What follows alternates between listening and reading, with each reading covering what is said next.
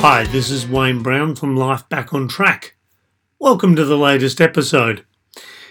In this episode, I want to talk to you about something that holds so many people back from achieving what it is they say they want to achieve. Now, before I tell you what that thing is, I want you to imagine for me that you're in a room with a large number of people, say 1,000, but actually, why not make it 10,000 people? Because this will illustrate it even better. We're in a room or an auditorium, stadium, whatever you want to call it, with 10,000 people in it. And you're sitting in that crowd and I'm standing up front addressing you. And I ask the crowd, who here wants to be wealthy? What percentage of people do you feel would put up their hand and say, I want to be wealthy? I believe we could agree that it would be the vast majority, if not all of the people present, would put up their hand to indicate that they'd like to be wealthy. So if so many people want to be wealthy, why are so few people actually wealthy? If everyone wants to be lean and fit, why are so few people lean and fit? If so many people want less stress, less conflict in their lives, why do so many people seem to have it? If everyone wants a better relationship, why do so few people seem to have it? If so many people want to be a more effective and loving parent, why do so few people seem to have it?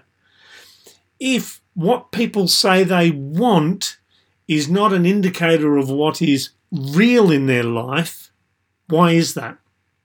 It's because their values don't match what they say they want. So we'll illustrate it using the wealth one because this is one that most people say they want. So if I took these 10,000 people in this auditorium and split them into two groups, and one group, their highest values were things like being sensible with their money, learning how to invest, investing, what savings they do, create, and they also responsibly manage it. They learn about investing. They're actually active in their investing. They go and have mentors. They do courses. They read books. They do all of these things regarding earning good money, saving good money, and investing good money so that they can build their wealth actively. So if that's one group, and we have a second group where their highest values are quality time with the family, nice holidays, nice house, nice car, socializing, not working too much overtime, and lower on their list are those things like saving, investing, being sensible with their money, putting time into courses, getting mentors, and actively investing. If we had those two groups, what sort of numbers do you think would be in each of the groups? Would we agree that the people in the active investing side, where that is their highest priority, would you agree that the number in that group would be relatively small in comparison to the group where it is lower on their value list? Would you agree that's the case? Because the vast majority of people are not sensible with their money. They don't get active with their investing. They don't take any responsibility for it. They don't read any books. They don't do any courses. They do nothing pretty much in regards to building their financial security or building their wealth. Therefore, the chances of them actually achieving some level of wealth will never happen. And it's the same with anything. If you don't prioritize looking after your body, you're not going to have a body that's lean and fit and healthy and mobile and flexible. If you don't prioritize spending time with your partner and connecting with them on a deep level, if you don't prioritize that and have that at your highest value, you're not going to have that in your life. If you don't prioritize and have as a high value spending time with your children, being actively involved as a parent, being loving and supportive and encouraging and keeping them accountable and teaching them how to be confident and capable and independent. If you don't prioritize those things, you're not going to be that parent that you say you want to be. So the big driver, the thing that makes a big difference is your values and how they align to your goals.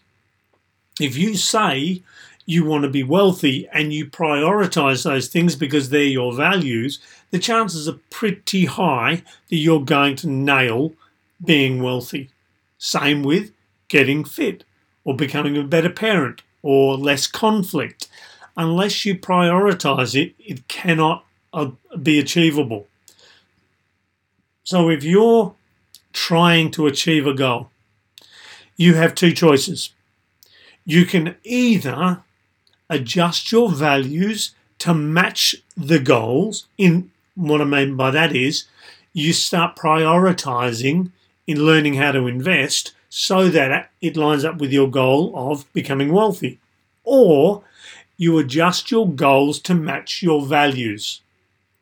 So in other words, if being wealthy isn't high on your value list, find the things that are and make them your goals.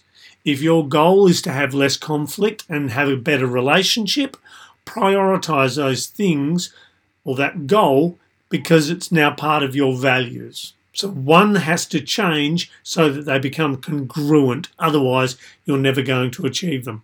So work out your values and get them to match your goals, or adjust your goals to match your existing values. Okay, that's it for today. Something to start digging deeper into your unconscious so that you can get a better result with your goals and achieve those New Year's resolutions that you've set. Okay, until the next episode, and I'll give you some more information about this. Look after yourself and remember, here's to a good life.